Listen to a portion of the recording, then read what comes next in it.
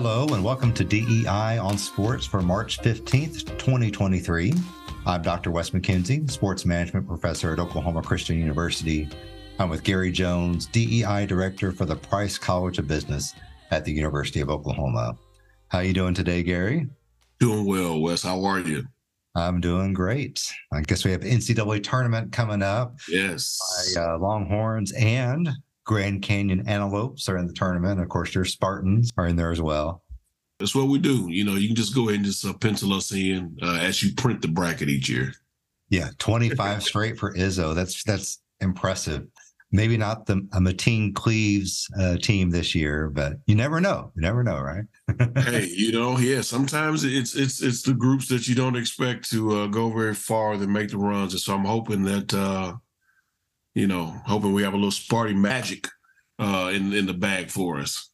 Yeah, I'm trying to figure out how far I put my Longhorns. I mean, they're obviously one of the, top 5 to 10 favorites potentially, but that kind of scares me. And as far as Grand Canyon, where I got my doctorate, just hoping they put up a good fight against the Zags. Oh yeah. Yeah, it should be a good matchup. Looking forward to some upsets, and nothing can be worse than my bracket last year. I feel like I didn't make it through the first day or two. I mean, it was just utterly destroyed. So I'm looking for a bounce back here personally here with this NCAA tournament. And on the women's side, we don't necessarily have to pencil it in. We could probably put it in pen, the Gamecocks and making another. Oh, yeah.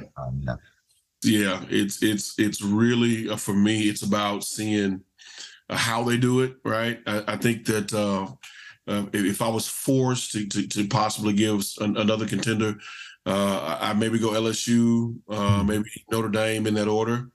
But gosh, Dawn Staley has got those young ladies rolling, and I don't foresee anybody or anything getting in the way of that train. Yeah, it'll be interesting to see. I guess Stanford's another one who's potentially if you could call Stanford a dark horse, but yeah, South Carolina.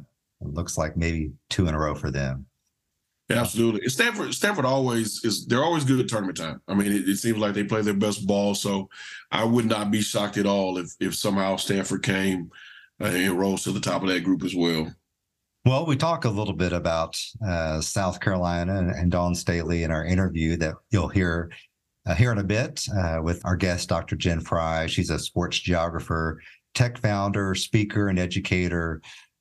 Sought after speaker all over the country, also a veteran volleyball coach, has her doctorate in sports geography from Michigan State University, who were just all right. So you'll really, really enjoy our interview with Dr. Fry. But Gary, as we look at the intersection of race and sport, what do you have your eye on this week? Yeah, definitely have my eye on a couple of things. I think one of the first things I have my eye on is some of the openings amongst the NCAA men's basketball side of the house. Some very interesting openings. There's some jobs that have been filled pretty quick.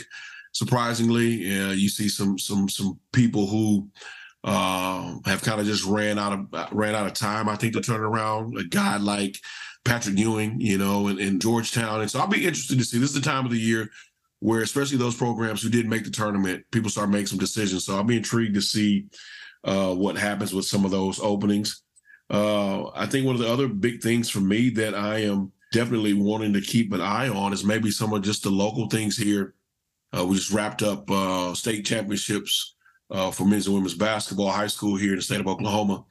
And just some really interesting and just maybe downright poor postings, some things we've seen from some parents in response to some state championship victories from predominantly Black schools here in Oklahoma City area. And so it's starting to take some traction. One of the things that has been interesting about this is that it seems like the entire community is band together to speak out against this. And I think that's really, really important. So I definitely will have my eye on that as well. And then the last thing for me is just, I want to see what happens here with Lamar Jackson. We kind of touched on that a little bit, but I want to see what happens with Lamar Jackson. I think that wheel really gets turning here in the next couple of days. Well, it's just hard to fathom the public statements that folks have made coming out right away saying, oh, we're good at quarterback. We're not going to pursue Lamar Jackson. And of course, we'll have some conversation with Dr. Fry about this as well.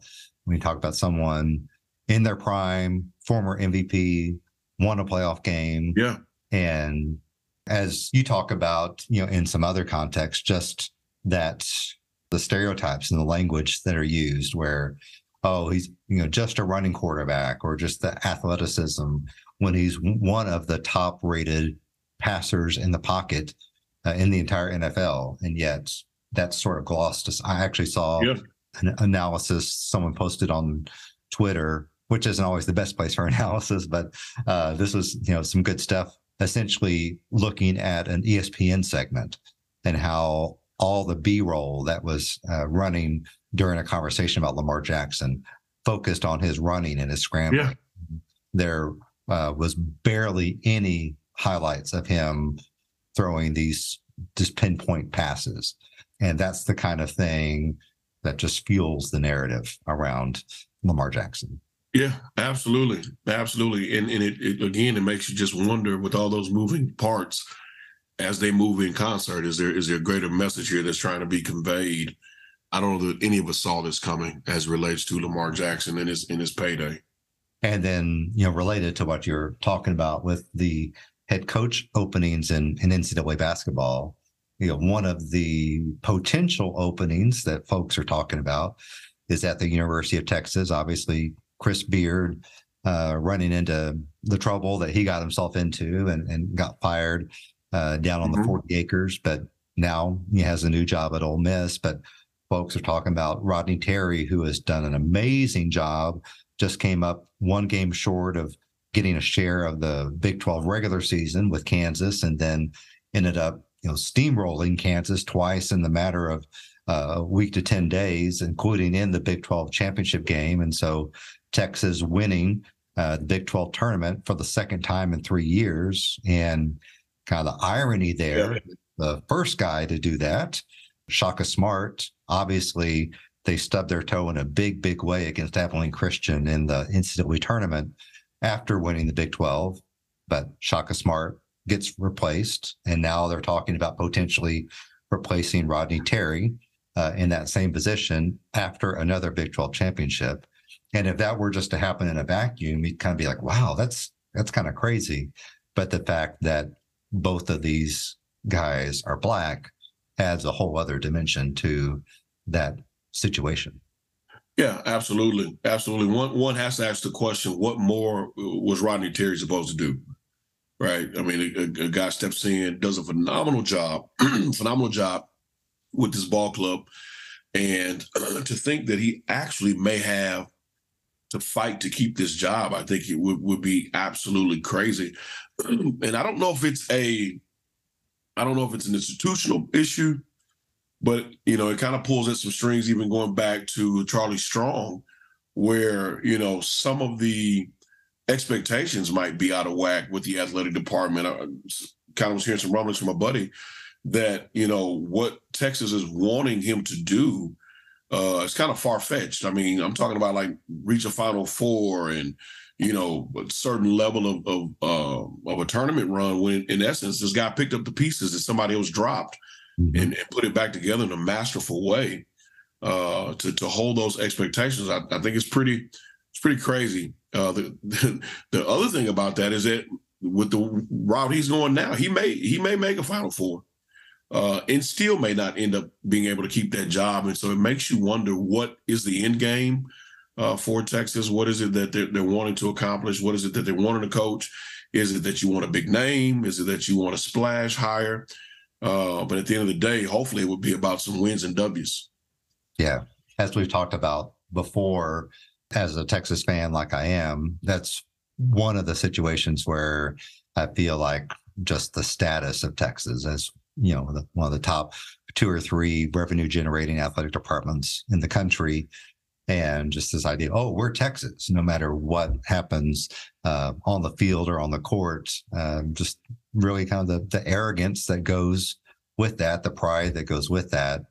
And, maybe just that idea that, oh, we don't want to settle for a guy that was here on staff and that we tapped as the interim coach. Right. we want to go out because we can, because we're Texas, and go get, just fill in the blank on a big name, and we already have the answer there. I hope they don't overthink it down in Austin and that Rodney Terry gets a shot, but we'll see. We'll see. Yeah, I sure hope so. Sure hope so. Speaking of getting a shot, another thing happening in NCAA basketball is obviously every year you have the bubble teams that some make it, some don't. And one of the teams that didn't make it and actually was, the first team out, Oklahoma State University, second year in a row missing the tournament. Last year was because of probation and being banned from the tournament. And it seemed like if there was ever going to be a year where a bubble team got the benefit of the doubt, it might be OSU, based on the fact that they were the only one to walk in those shoes with a penalty last year. Yeah, it's a tough situation. It's a situation where we're seeing that there's almost like there's interest being charged to OSU for being penalized. Kind of like you said, nobody else. The entire investigation last year was punished except OSU. And so they're dealing with the residue of that, right? They're dealing with the fallout of that. People have no idea what that does to a recruiting class when you go in and tell guys, hey, come play for me, but we can't go to the postseason, right? And when you start having those gaps, even like a year like now, when you can't make the postseason, you're still feeling that gap from the year behind. And so to be penalized when no one else is penalized, and then to also, almost, have to keep dealing with the residue of that, I think is just terrible. I'm not sure we've seen this happen with any other program, at least not related to this specific investigation. It's very hard to not connect some dots there as relates to race and culture of every head coach involved in that investigation. If my memory serves me correctly, Boynton is the only Black guy who's a head coach in that situation. And even to that end, OSU, who's the only one punished, you're punished for an assistant coach who committed some things that you said were against rules before he came to your institution. That's the other part that's a bit tough, is that you're penalizing the school for hiring a guy that did something before he even came to you. And that, I just think that part of it is it's a tough sell. But I'm not sure that the NCAA, I'm not sure we have a resume or a track record of them doing anything that makes a whole lot of sense on a lot of fronts. So, sadly, it's par for the course. Yeah, and I guess with that line of thinking, McNeese State is on the hook for some penalties potentially with the hiring of Will Wade, or maybe not, since Will Wade will probably be okay. He'll probably be okay, or they may not mind dropping the hammer on McNeese State, right? Who like that's not a brand, right? So it's very, very interesting. If something happens where Will Wade or McNeese State is punished, I think that'll tell us an awful lot about just how much of a joke this is or how serious this is, whether or not, there's some penalties there as well. Yeah, that's a great point. Well, we'll go ahead and throw it to our interview with Dr. Jen Fry. As we mentioned, has a PhD in sports geography from Michigan State University. She goes all over the country working with folks at universities, C-suite groups, small and large teams, advising on best practices on creating more equitable organizations, communities, and teams. And at the core of all that, creating an organization, a department where each person feels a sense of belonging. We just had a wonderful conversation with her, and take a listen. All right. We are excited to have Jen Fry with us today. Jen is an expert, in my opinion, on the intersectionality of race and sport, among several other things. But there are very few people who speak to this area who actually know what they're talking about, right? There are a lot of people who have opinions on sport and on race, and a lot of them are not qualified to speak on it. But Jen has a very unique background in athletics, as well as just her area of study and expertise. So we're excited to have Jen with us on today. Jen, are you doing all right? I'm doing great. How about you, fam? Doing good, doing good. Super excited to talk. I feel like it's been a while since we've maybe like been able to just like talk. And one of the things that I've always really wanted to pick your brain on, I'm a couple months behind, so please forgive me, is the Duke BYU volleyball incident, I'll call it, right? There was this huge national kind of uproar initially, but I'm not sure we saw any change really like come from that. Can you kind of speak to kind of what you saw from your lens, and then maybe some places where either we got it right or maybe we just missed the boat as a society? Yeah, I mean, I think it was a situation that really, if you talk to many Black athletes, they go through. They're at a school and someone's saying something problematic. Like, this is not the first. I think for me, I was a little surprised because people were acting like this is the first time it's ever happened. And the amount of times it has happened for professional, for college, for high school, I mean, it's overwhelming because it's like this young lady is telling her story, which so many people it resonates with and have been through, and people are acting like it just doesn't exist. Especially when we're talking about going to any city, state, or school, which is like over 80% white. Like, these things happen, and they happen at high rates. I think the thing that people should understand is just because people don't say it doesn't mean it's not happening. Absolutely. Because there's an element of safety that these athletes have to think about, especially if they're on an all-white team. Are they like, if I talk about this, what are going to be the repercussions not only to me, but to my teammates? What's that going to look like? How are they going to feel if I say something about this and it potentially jeopardizes this game or our season? And so what you'll tend to see with a lot of Black athletes is this X and Y has happened to me, but I didn't want to say anything because I was worried about what the fallout would be. So I'm just going to keep this pain to myself or laugh it off other than addressing it for what's occurring. Because Black people, not only in sports, but in all through positions, understand that there's a pro and con list for talking about your experiences in higher ed, in corporate America, in the government. Anyone can tell you if you are going to talk about race, be prepared for a fallout. We have seen so many people dive on the sword because of that. Right. So many people. We saw Colin Kaepernick dive on the sword. We saw oh boy, who's now with the Steelers, the head coach from the Dolphins. Flores die on the sword, right? Like, we're seeing that happen, that if you talk about race, there is a potential that you will be fired and you will not get a job again in sports. So, or in corporate America, wherever it is. So people understand, if I talk about my experiences, then there is going to be potentially a fallout that will affect me. I know people who have gone through long situations where they work and they're like, man, I can sue, but if I sue, that's the end of it. Long term? Yeah, I'm done. My career is done for. Absolutely. And so I think with BYU, we saw this situation in Duke of this girl saying something, so when I was at Illinois, we played at BYU. BYU, their volleyball facility gives a phenomenal experience. Like, the fans are breathing on your neck. You can't hear yourself think.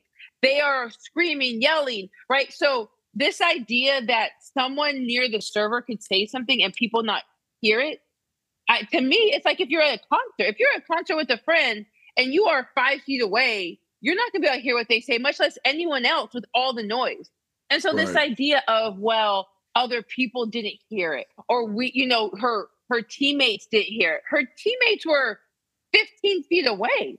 Like, I don't think people like rationalize what it means that you can be close to someone and someone say something and you hear it, and people in the vicinity not, especially when it's a loud place. Especially in sports. In sports. I mean, and that's not just limited to volleyball. There's a lot of places you can go. I mean, it's the very reason why a lot of coaches will give signals for plays, because, like you said, you go to some places and not have a clue what's going on. That is so true. So when they're like trying to excuse it away of like, well, people didn't hear, her teammates didn't hear it. Her teammates were 15 feet away. They're not going to hear. And so I think the problem is that people are trying to excuse it away versus saying, like, in this type of atmosphere, there is a high probability of this thing happening. And the reality of the situation is that this has happened before. Because after that, I think something came out with their soccer team. Like this, we have to look at the whole picture. Yeah. And so I think when we saw the fact of, they like, we're going to do our own internal investigation. I think we also have to ask who's a part of those investigations. And this isn't for the BYU Duke. This is for anyone who does internal investigations. Who's a part of it? And is it problematic that you're doing your own internal investigation?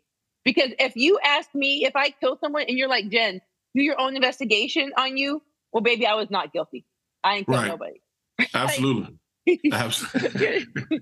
Also a part that we have to think about who's involved with the investigation, who's involved with the school, and thinking like a little bit on a bigger scale of that. And so, you asked about this idea of we haven't seen change.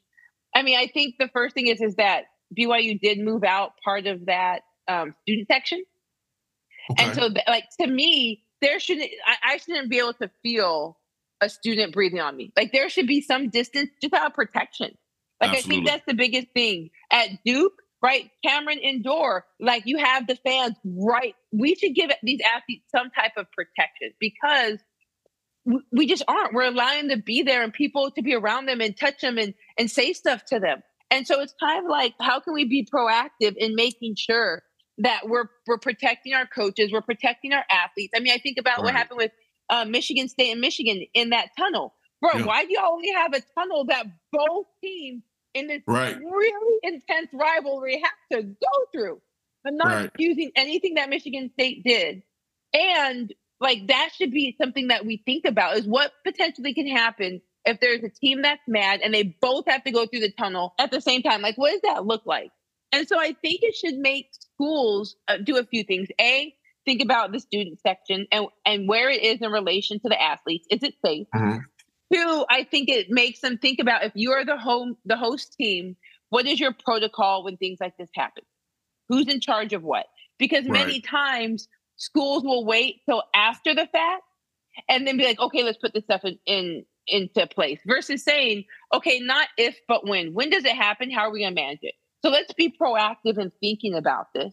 How are we going to manage it? Who's in charge of what? Who is calling the police at what point? Right? Who's making the announcement? Is it the coach? Is it the AD? Like, thinking about putting a very flexible list. Yes.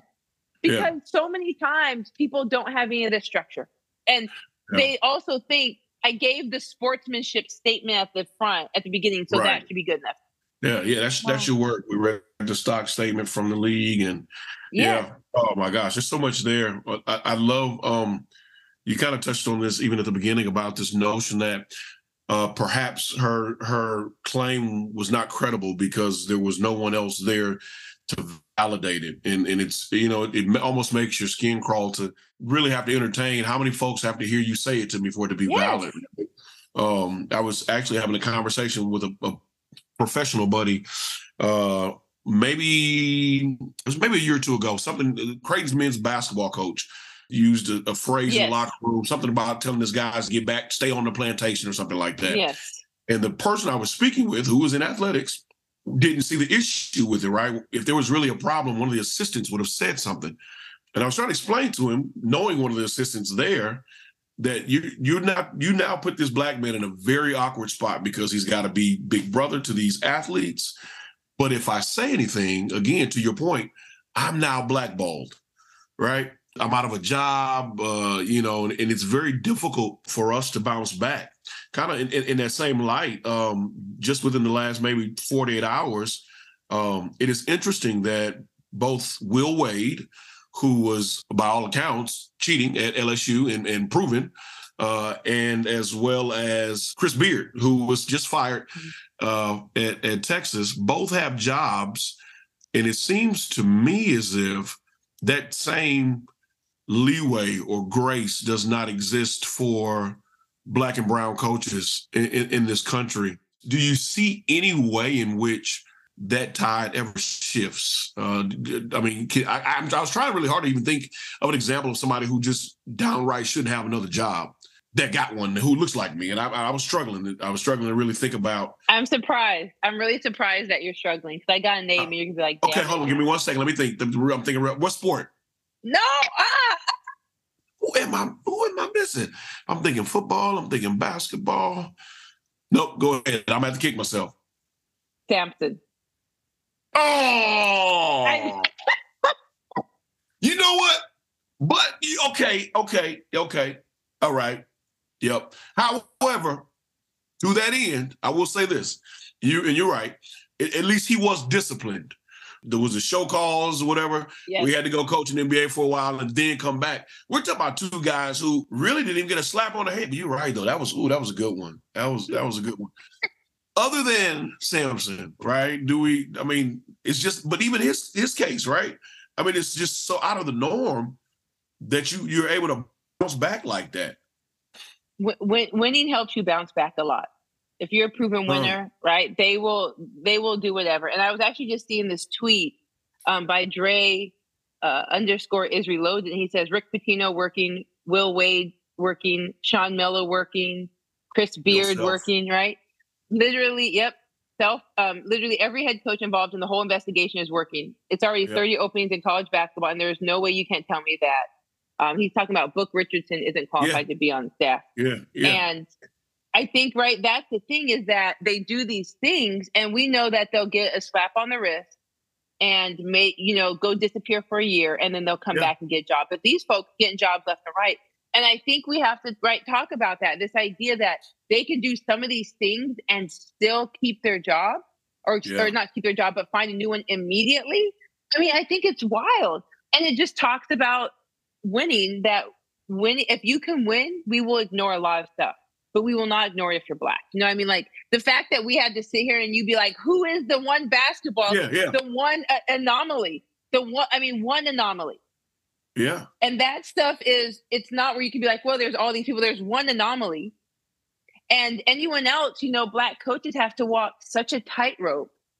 Oh, yeah. And they cannot make errors. If they make errors, they will go down. They have to go down and coach like JV high school to try and work their way back and take 10, 15 years. I mean, think about old boy who was at, was it Morgan State, who was caught giving money to his athletes at Cal, and how he had to disappear. He was gone for 10 years out the game, right? The grid. Absolutely.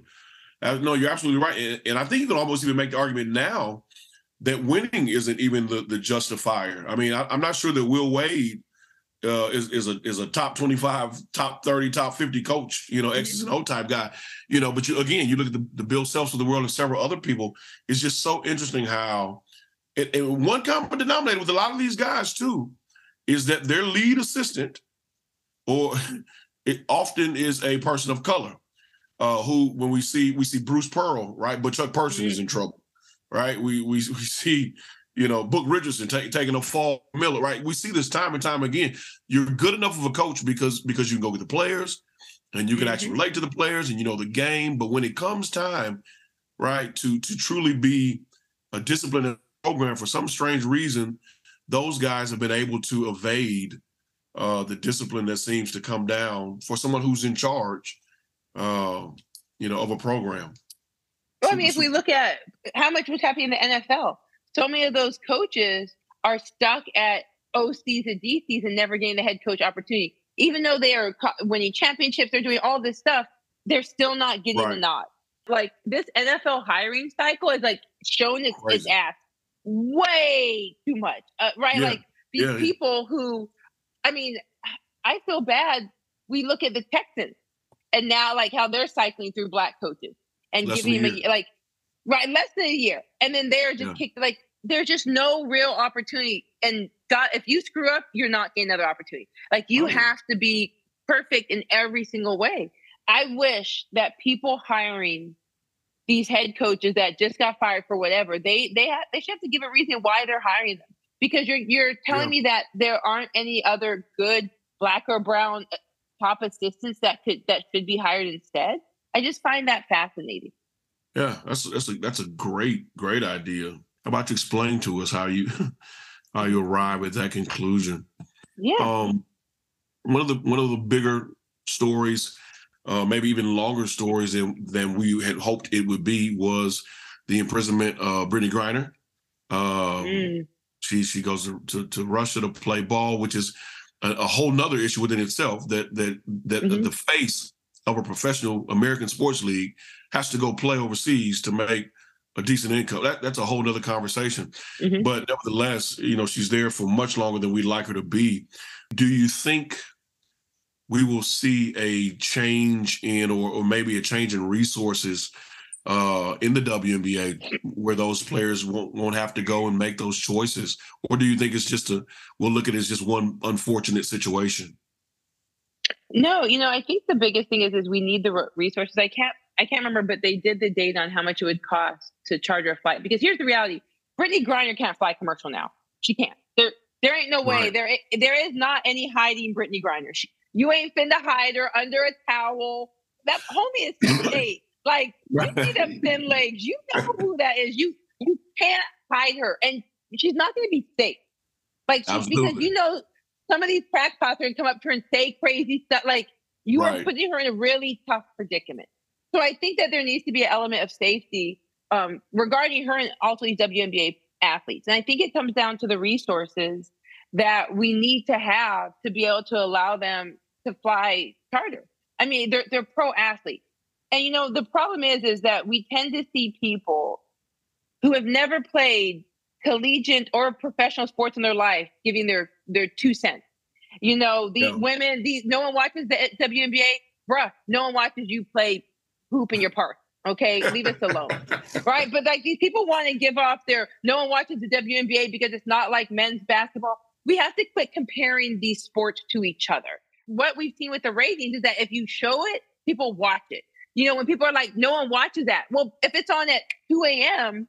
on ESPN 50, of course not. But if you put it in prime time, people are watching. People are watching women's basketball, women's volleyball, people are watching these sports. I'm actually going to the Mercury's home opener on the 21st. So my sister wanted to get tickets, so I'm super excited.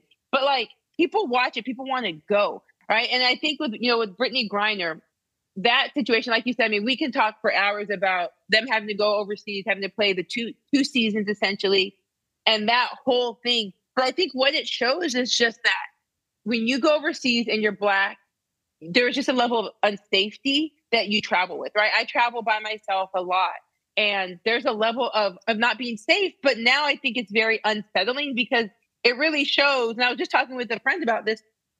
You can disappear and no one would know. And Brittney Griner, luckily, is Brittney Griner. But what if that was someone else? It would take forever to get through to the embassy to try and figure it, all of those steps. And so it just leaves kind of like this, I could disappear and no one would know, right? We just saw those 4 Black people go to Mexico and the cartel accidentally shot and kidnapped them. And the fact that the cartel's PR firm was like, we'd like to make an apology. Here are the people. We did not mean for, the PR came out to cartel. But it's just scary because when you're overseas, you don't have those connections and you can disappear. A big thing is people you got to make sure sending your itinerary to folks that there's a way that they know where you're staying, that there's something. And I'm also saying this for myself because I'm bad at I'll just go and just call people. But I'm like, no, I need to make sure people have my itinerary. People know where I'm at. Just for a safety issue. You could just disappear into some jail somewhere and people not have a clue, regardless of the reason, right? Because I mean, the thing with Brittney Griner is people were like, that's what she gets for thinking she could take weed. I'm like, bruh, I know you got a lot of friends that are illegally smoking weed. Stop it. Stop now being the moral brigade that you just, right? Just stop it. I hope for these people that play professional, they're talking with their agents about that. I hope they're now having some in-depth conversations about safety. I mean, she was making $1 million there, right? That contract is big money. Am I going to be safe if I go to those places? Yeah, that's a great question. I think that it's something that we have to be mindful of, and I think maybe even more mindful of than we were in the past, right? I think that there was a thought that we had to, but I think Brittney Griner's situation makes us much more intentional about thinking about that. But I'm glad she's back. I'm glad for the game. I'm glad for her safety. You have to have her in the league. She is a staple of the league. But kind of in the same vein of women's basketball, one of the more interesting dynamics we've seen here as of recently is a shift in power in women's college basketball. For years, Pat Summitt, I'll even say pre-Pat Summitt, we saw Louisiana Tech running the show, and then Tennessee with Pat Summitt, and then Geno and UConn, and then now Dawn Staley is Lord of all in women's basketball, and it is so fun to watch. And apparently it's fun to watch for everybody except for Geno Auriemma. And so my question to you, is it's just so interesting to watch the. I'll say this. I think I can say this and be honest. And I'm bothered by the way that he speaks to her and about her and her program. As a Black man, that bothers me, and it does just from the. There's a lot of privilege and aggression in historical borderline servitude context. Like, I've never heard him talk about another coach in that way. But for some strange reason, the Black girl from UVA who's coaching at South Carolina really gets under his skin. And a part of me, I actually think there's some back and forth between coaches is good for sport, but I'm not sure that this is a back and forth between coaches. To me, this looks more like I don't like you, your brand of ball. He's calling them football players, and they're playing rough. I mean, we just saw something very similar here in Oklahoma City. We had 3 predominantly Black high schools win state championships on Saturday. And by Sunday morning, so many parents were calling them thugs and all kinds of things on Twitter, right? Until people started dragging them when they found their LinkedIn pages. But my question to you is, how do we get to this place between Geno and Dawn? And I mean, are we right in thinking that this isn't healthy, the way that he interacts with her? Well, I think that the first thing about it is this idea that if Black athletes play with any physicalness, there's an immediate calling them a thug, right? Like I looked up what he said and was like, if you want to bring in guard Lou and you can see the bruises on her body, it's just appalling what teams do to her now. It's not basketball anymore. I don't know what it is, but it's not basketball. And so then, Geno, who threw a water bottle into the court at one point, did bring up the most controversial play and talked about it and said, you're just talking about the play. And I think here's the thing about it is that sports is physical and aggressive. Like, absolutely. And basketball, I'll tell you right now, I'm too soft to play basketball. I'm going to say this right now, because the way they be playing basketball, my body is not meant to fall on that hard floor. Like they are playing. And this is how men's games are. Like I don't understand what he expects. Like there are bruises on her body. And I bet Lou also caused bruises on other people's bodies. Right? Like, what do you mean? Like, that's the thing about it is I think we have to talk about their racial and gender lens all the time. Like people want to just say, well, let's just talk about basketball. You can't just talk about basketball. There's also an intersection of race and gender when we talk about it. And, the fact that he's literally trying to make it seem, and what you'll see people try and do is do like wordplay semantics. Well, I didn't say this. No, but you gave all the language to make someone believe you were talking about that. Absolutely. You gave all the language. And so that's the thing is that people will try and play that word game. It's like, I didn't talk about a salad. I just said I wanted something with shredded lettuce, with a lot of vegetables, with dressing on top, and maybe some grilled chicken. Talk about a salad.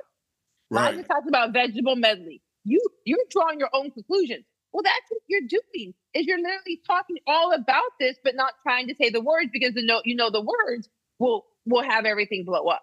And I think it goes back to this thing about when we're talking about Black bodies, Black female bodies, women's bodies, is what language is being used around them. And we saw with that language with Geno, it was like, look at her bruises, almost as like, look at this gentle person and these Black aggressive thugs just came and attacked her. Like, look at this. And it's like, bruh, we are aggressive. Like, we are aggressive in this game. We are, if I'm Dawn Staley, I'm like, bro, we are number one. You thought we got to number one by tiptoeing through the tulips? No, we are aggressive.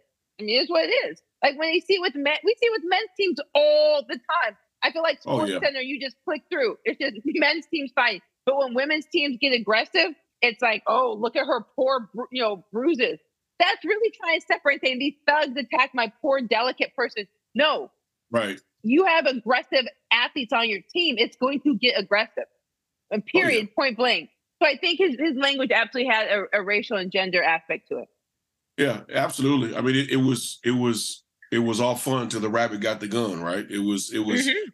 when you go into any high school and get any young lady that you wanted, and you had all the size and all the physicality and all the shooting and all the ball handling, it was no problem, right?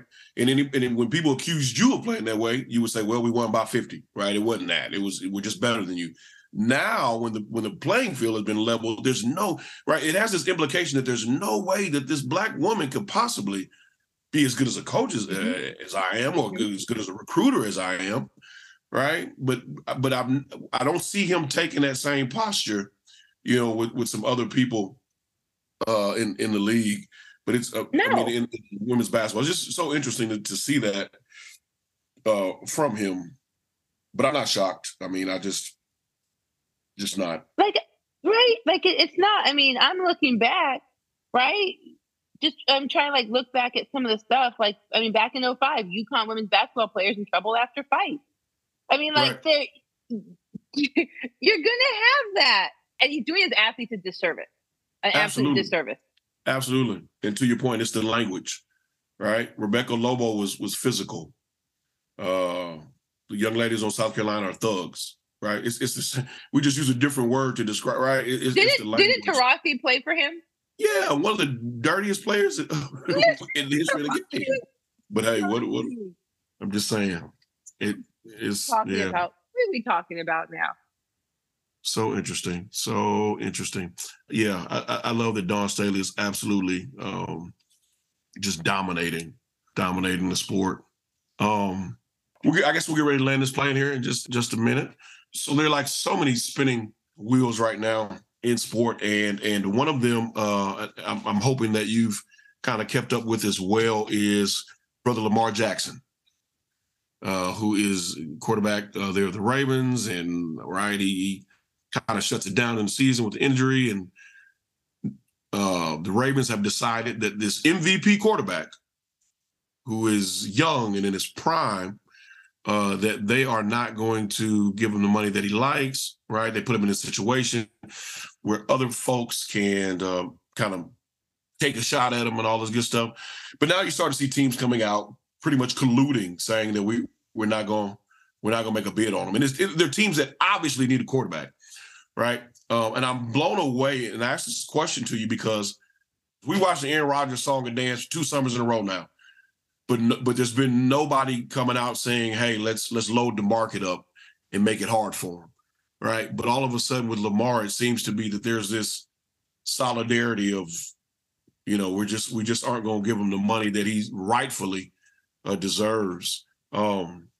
Is there any, golly, I don't want to say hope, but is there any hope for the NFL to actually figure out which way is up? I mean, between Kaepernick to the lack of coaching opportunities, to even with stuff like this, it just seems like they keep stepping in their own way. I mean, we see this colluding because it almost feels like we don't want you to think you'll have the power that you should have. And we want to keep you in your place. So the way to keep you in your place is to make sure, because if you do this, other people are going to want to do this. And we don't want other people doing this and advocating for themselves. So what we're going to do is we're going to make sure that we all, say we're not going to bid. So you have to take that team's offer, even though we are literally like punching ourselves in the face because we need you to win. Right. Us winning is not important. Is not more important than us keeping you in your place. Absolutely. And again, I just think that the timing of this is so interesting because we're in year 2 of the Aaron Rodgers. Let's see where I want to go. Let's see. Right. And even if teams feel that way, they haven't publicly come out to sandbag them. Right. I'm almost wondering if this is because the NBA seems to have that power dynamic shift to where players, predominantly Black players, are pretty much calling the shots, Mm-hmm. Yeah, and they don't want that. So the way we do this is that we're going to make sure that you don't get the offers you want. So you have to take this offer. And really, are you going to want a quarterback that you kind of force to stay there? You think he's going to really want to win you a championship? I mean, I couldn't imagine if I'm forced to stay here. I just don't know about that. And I think it's wild. And we tend to see this always happen, is that, this idea of going against your best interest. We see it so much. This idea of voting against your best interest, doing anything that's against your best interest. And then instead of allowing, or I don't want to say allowing, but creating an organization where athletes can advocate for themselves and get the money or whatever it is they're worth. It's like, let's play these games, because even though we desperately need him, we have to make sure we're aligned so that in the future, if this thing happens with us, that team is going to help us out. And it's like, absolutely. So that's why it's always interesting when people are like, oh, pro sports is a meritocracy. Pro sports is only the best persons out there. It's not true. And we're seeing that live, because for years, so many people need another quarterback. They would go rather get someone making a sub at Subway than to call Kaepernick. Right? They'd be like, oh, so you used to play a little high school ball. Cool. So you got a year or two of you. And versus doing the right thing for their program and saying, we're going to give this person a chance. Because here's the thing, and this kind of goes back to like the being proactive part, is that if people said, okay, let's break down our sponsorship, our demographics, let's see where it is. Okay, so if we bring in Colin Kaepernick, it's going to affect this group, but the money that's going to come in, it's going to outright. Like if we look at what Nike did with Colin Kaepernick, Nike knew that there was going to be a percentage of people who were going to never shop with them and burn the $65 Air Monarch. But they knew that the people who were going to spend money were spending $250 on some Jordans, and we're going to spend $600 on that jersey. So they were willing to lose the people burning their Air Monarchs for the folks that they knew was going to buy $2,000 worth of stuff right out the bat. And I don't think a lot of teams play those number games, especially when they need a quarterback. It's like, okay, yeah, we're going to lose some people, but trust and believe. You know how many people are going to go watch Colin Kaepernick's first season back? Oh yeah, everyone. But that means that they would have to push back on people. And the one thing I've realized, which is why, my company took like a pivot and we talk more at the intersection of conflict and DEI, is people need to talk about conflict, because you have to understand that people are not going to like 100% of your decisions. And I see that a lot of people in power are so afraid for people not to like their decision, so they won't make any decision. And people are like, are you going to make a decision? Are you going to make a decision? No, because they are afraid of the blowback, versus saying, let's take a look at who our demographics are, who our sponsors are, who our donors are. If we make this decision, this is who it's going to affect. Well, we know it'll affect this one sponsor. So let's put Wes on this one sponsor because he can talk to him. They don't think about proactively that. It's like, I'm just not going to make a decision because I don't want blowback.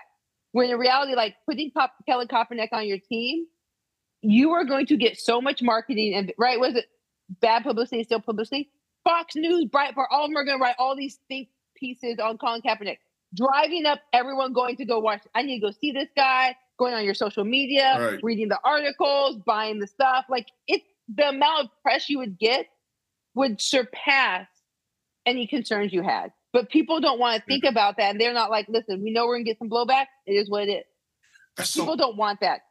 That's so interesting, though. I mean, it's a very valid point, but the part that's interesting to me is that I feel like in other realms, teams take that calculated risk. They do the math, when they bring back people who have abused women or who have gotten DUIs or who have been to prison, who have you can do almost anything and get another shot in the league except stand up for social justice. Mm-hmm. And so it's not a matter of we don't want blowback. We don't want your blowback. We don't want that blowback, right? And it's, I mean, even go back to Chris Jackson or Mahmoud Abdul-Rauf, years ago with the NBA. People just Craig Hodges with the Bulls. People just didn't want to touch it, And again, I just don't understand how you can.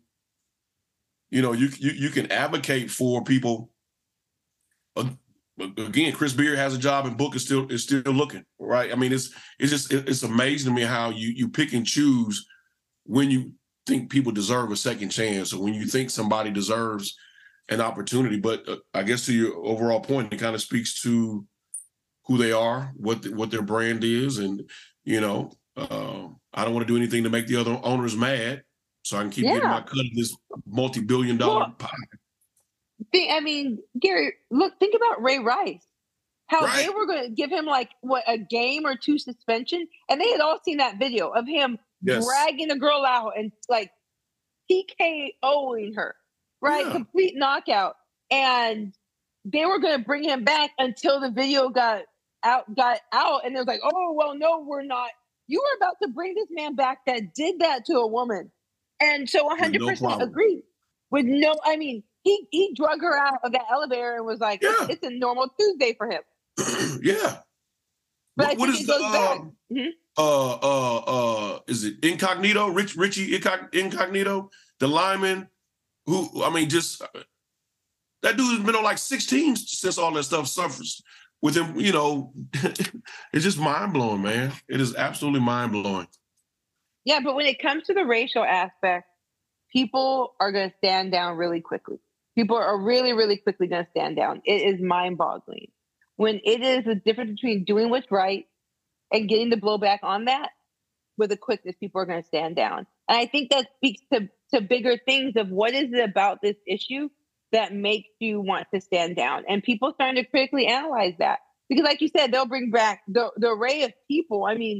What is it about the racial dynamic? What is it about that aspect that is different from all of it? Is it considered this loss of control? Is it that if we allow this to happen, other things will happen? Is it really about control? Control. And I feel bad for Lamar Jackson, right? Who's put in this situation of not getting his worth. Yeah. And potentially having to stay with the Ravens and be devalued. Yeah, that's a really good point. And I would even drill further to say that I think the racial component on it is willing to be touched if it's the right people who use the language. We look at Riley Cooper, right, who maintained an NFL career. We look at Miles Leonard is back in the NBA, right? Mm-hmm. But Colin Kaepernick can't get it. It's just so interesting to me how we pick and choose, who's worthy of that opportunity. Absolutely.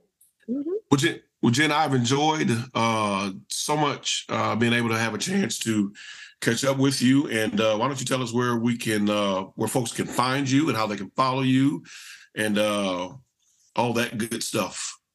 Yes, all over social media, Jen Fry Talks. You can do it on Instagram, the TikTok, the Twitter, Facebook, the Twitter. You can find me at Jen Fry Talks everywhere. info@jenfrytalks.com if you want to shoot me an email, but no crazy stuff because we're not about that life. Jen Fry Talks at all aspects. I also have a group travel app that's come out meant to help you streamline your information, communication, logistics all in one. It's called Cordle, Coordle. Go download it in the App Store. Find me at Cordle app on all social media as well. We would love to chat with you about that. Download it and use it and give me feedback. Awesome. Well, Jen, we thank you again. And we look forward to having you back here real soon. Absolutely. Bye, friends. Thank you. Well, I want to thank Dr. Jen Fry for taking her time and sharing her expertise with us. Just a great wide-ranging conversation. And if you get a chance to check her out on social media and the various platforms she has, check out her new Cordle app. You'll be blessed by that. You'll really, really benefit from hearing more of what she has to say and taking part in more of what she's done. Well, as we start to wrap up, some things that we might keep an eye on the next couple of weeks for me, even though this may be a longer term runway, the Johnson v. NCAA case that's at the circuit court level, looking at the question of whether college athletes should be considered employees according to national labor law. And we'll talk more about this down the road as the case moves along. But frankly, there are a lot of boxes that are checked that just by the letter of the law, you could definitely consider college athletes as employees. And a lot of that is rooted in the amount of control that universities and athletic departments and coaches have over the athletes and their time and how they can and cannot spend their time. And the latest hearings, which They were looking to see whether this case should actually go to trial or not. The judges, one of which was appointed by Clinton, one of which was appointed by President Obama, and one of which was appointed by President Trump, all of them seemed pretty hostile to the NCAA's case. They were asking a lot of tough questions of the NCAA attorney. And so it'll be interesting to see what happens with that case. And we don't know when the ruling will come down in terms of when they're going to say whether this should go to trial or not, or what the next steps will be. That's just kind of in the legal process. We don't know, but that's definitely something to keep an eye on. How about you, Gary? What are you keeping an eye on? A couple of things for me. I am intrigued by the Calvin Ridley situation. If we remember, he got into a little bit of trouble with gambling on NFL games. And it seems as if he's beginning to open up about maybe some personal things that he may have had going on in his life, things relating to mental health issues, and even just about his upbringing and things like that. And so I'll be intrigued to see, hopefully, that it begins a path of him being able to bounce back, getting the help that he needs. But I'll definitely be keeping my eye upon this situation to see if he's afforded the same opportunities as some others who've made some other transgressions, to have a chance to maybe restart his career, have another chance to play in the NFL. And then I think the other big thing that I may be keeping my eye on here in the near future is the Chicago Bears. They made the decision to move out of that first pick, hold on to Justin Fields. There was a lot of chatter about whether or not he was the guy, or if he wasn't the guy, would they take another quarterback with that pick? And by them moving that pick, all indicators seem that they're pointing toward Fields being their guy. And so it'll be intriguing to see how they, along with several other teams, but how they build around him in the upcoming draft as well. And so that it'll be interesting to see kind of what materializes from the Bears deciding to get rid of that number one pick and hold on to Fields. Yeah. And, a lot of people are talking about that wide receiver core with more going over in the trade as well. And you mentioned Ridley. I mean, if he comes in and makes a big impact with the Jaguars, with the emergence of Evan Ingram last year, and of course Trevor Lawrence as the signal caller. I mean, they were obviously dangerous last year. It'll be even better. To be even more so, yeah. Yeah, absolutely. Absolutely. Well, as we wind things down, what's a word that's lifted you up here in the last few days? Yeah, so a couple of days ago, I had a chance to host an International Women's Day panel and had a chance to visit with or hear from one of our panelists was a young lady by the name of Sharina Perry, and she's the CEO, owner, creator of Utopia Plastics, and just a really, really fascinating entrepreneur, and just a very fascinating lane that she's operating in as well. One of the things, amongst several amazing things that she said there that really, really stuck with me was that she spoke to the commitment that she made for those coming behind her. She said, I always set out to shatter glass ceilings, right? She said, but I'm beyond shattering glass ceilings now. She said, my job is to kick the door in and to leave the door open, right? To do whatever it takes, in essence, to get this opportunity, right? And then to ensure that I leave the door open for someone to come behind me and have that same opportunity. And so for me, that's really, really been sitting with me just in everything that I do, to not only ensure that I am creating opportunity and creating change, but in what ways am I doing that also empowers those that will come behind me to not have to kick down the same doors that I've already had to push down? How am I leaving doors open and providing opportunity for those behind me? And so for me, that's something that's really been sitting on me.